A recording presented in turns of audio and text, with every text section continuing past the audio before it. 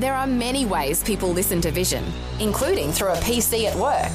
When you fire up your computer at work, go to vision.org.au/listen and click the Vision or V180 Listen Live buttons. You can also catch the latest Vision National News Bulletin and enjoy a growing range of on-demand podcasts from the same page, all while you work. However, and wherever you listen to Vision, you can be sure that the announcers, programs and music will help you look to God daily. Jesus said, "If you hold to my teachings, you are really my disciples. Then you will know the truth, and the truth will set you free." Someone once said that people will remember you more for who you are than for what you did. Authentic Christianity transforms us into people of influence. Jesus said this about us: "You are the salt of the earth, and you are the light of the world." In declaring us to be salt and light, Jesus was saying that there are two aspects to the potential influence of every Christian. We are both a restraining influence and a constraining influence. First, the church is a restraining influence against the force of evil. Just as salt applied to meat preserves it from putrefaction, so the church is like an antiseptic in a sphere of decay. Not necessarily by doing, but just by being. The church is the balance of power on planet Earth, a buffer against the onslaught of degeneracy. We know that when the church is taken from the earth, there will be no further restraint to wickedness. The world will be characterized by total lawlessness. But also, just like the light, the church is a constraining influence. As light compels people to be drawn to it, so Christians compel people to come to Christ. So we are both salt and light. Don't let your salt lose its flavor, and do let your light shine.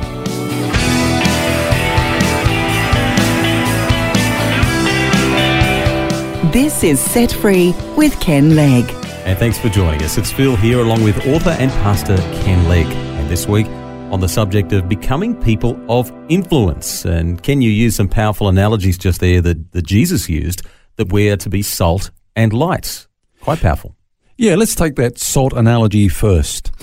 Phil, I remember when I was in Egypt once, and there was a butcher's that we were driving past, and a whole side of an animal was hung up with a butcher's hook in full view of the sun. It was about, almost 40 degrees. And I'm thinking, my goodness me, that thing's going to go off in no time. But then the butcher came out, and he had a bucket of salt, and he put his hand in, he just picked up a whole handful of salt and just threw it on this meat. Now, in a similar way, in calling us salt, Jesus was in fact implying that the world is basically corrupted and its decay must be arrested by the disinfecting properties possessed by the church.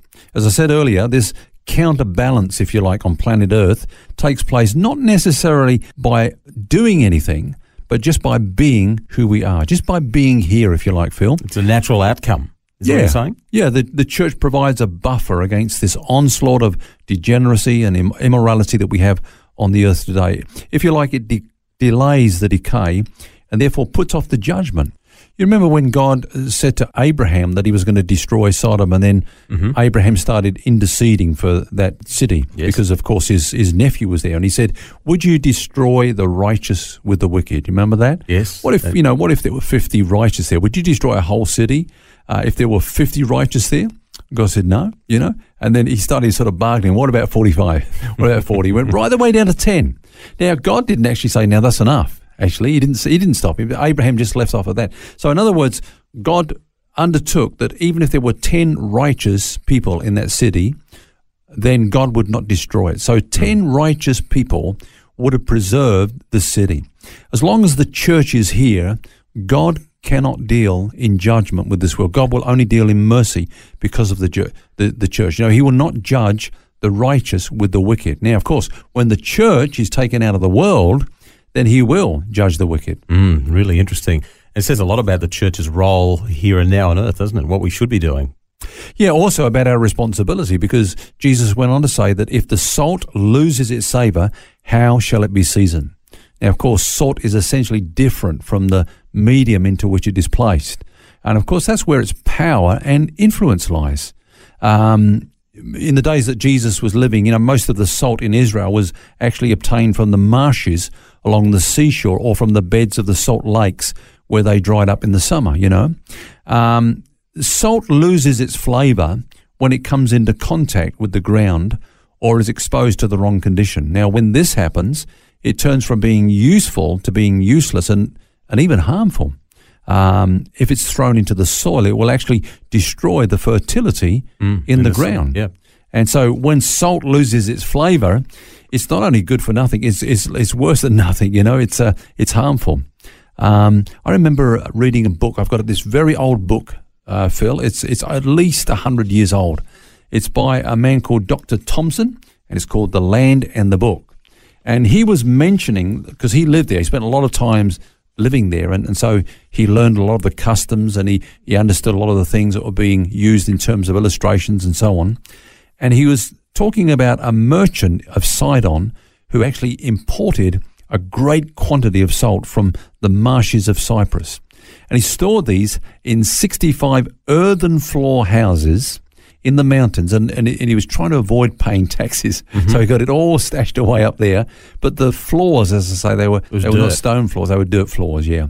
So in a few years, you can guess what happened. The salt next to the ground was entirely spoiled. All the goodness had seeped out of it, And so the author of this book, Dr. Thompson, he explains what he saw. This guy actually got rid of all this salt. He poured it all out onto the streets, and people were treading it underfoot. And that's what Jesus was saying, is that salt that loses its savour is good for nothing. It's spoiled and it's trodden underfoot. Now, the salt, of course, the analogy of salt, if I can come back to a point that I mentioned earlier, Phil, it's not what we do that makes us the salt of the earth. It's being who we are. We are different to the world. We stand out. We are this buffer against the onslaught of evil just by being who we are. Our salt is not in things like protesting against things and placarding outside places that are corrupt, but it's just being who we are. But when we're the same as the world, when we're so saturated into this world system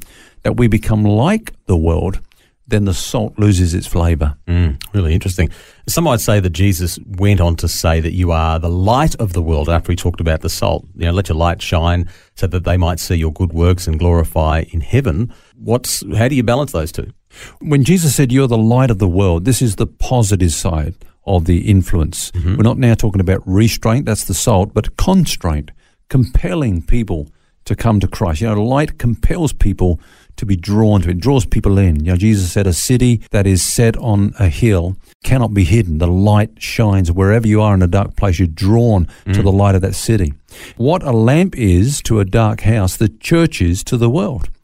People think they never read the Bible, but actually they read it every time they encounter a Christian. At least they should, Yep. And when Jesus was on earth, he said, I am the light of the world.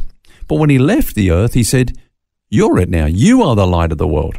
He said, let your light shine so that men may see your good deeds and glorify your Father which is in heaven. And that's the question you're asking, Phil, is, what are these deeds? What are these deeds? And I think we've made the mistake of thinking if we go around doing good deeds, then people will say, well, look at them.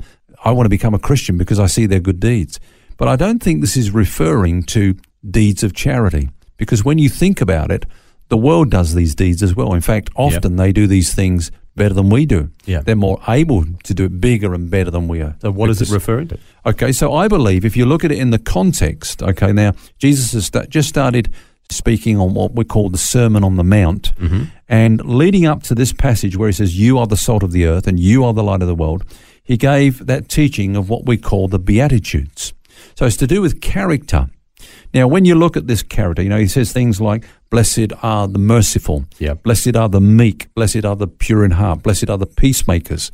We often kind of make the mistake of saying, yes, I'm going to be like that. I'm going to be a meek person. I'm really going to be pure from now on. I'm going to be a peacemaker and so on.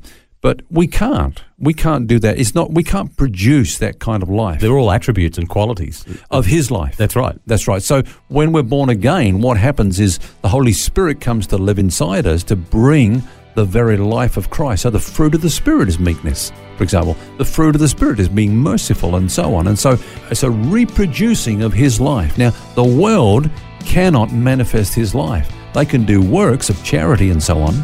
But when Jesus said, let your light shine and, don't let your salt lose its savour, he was saying, hey, let my life come forth through you.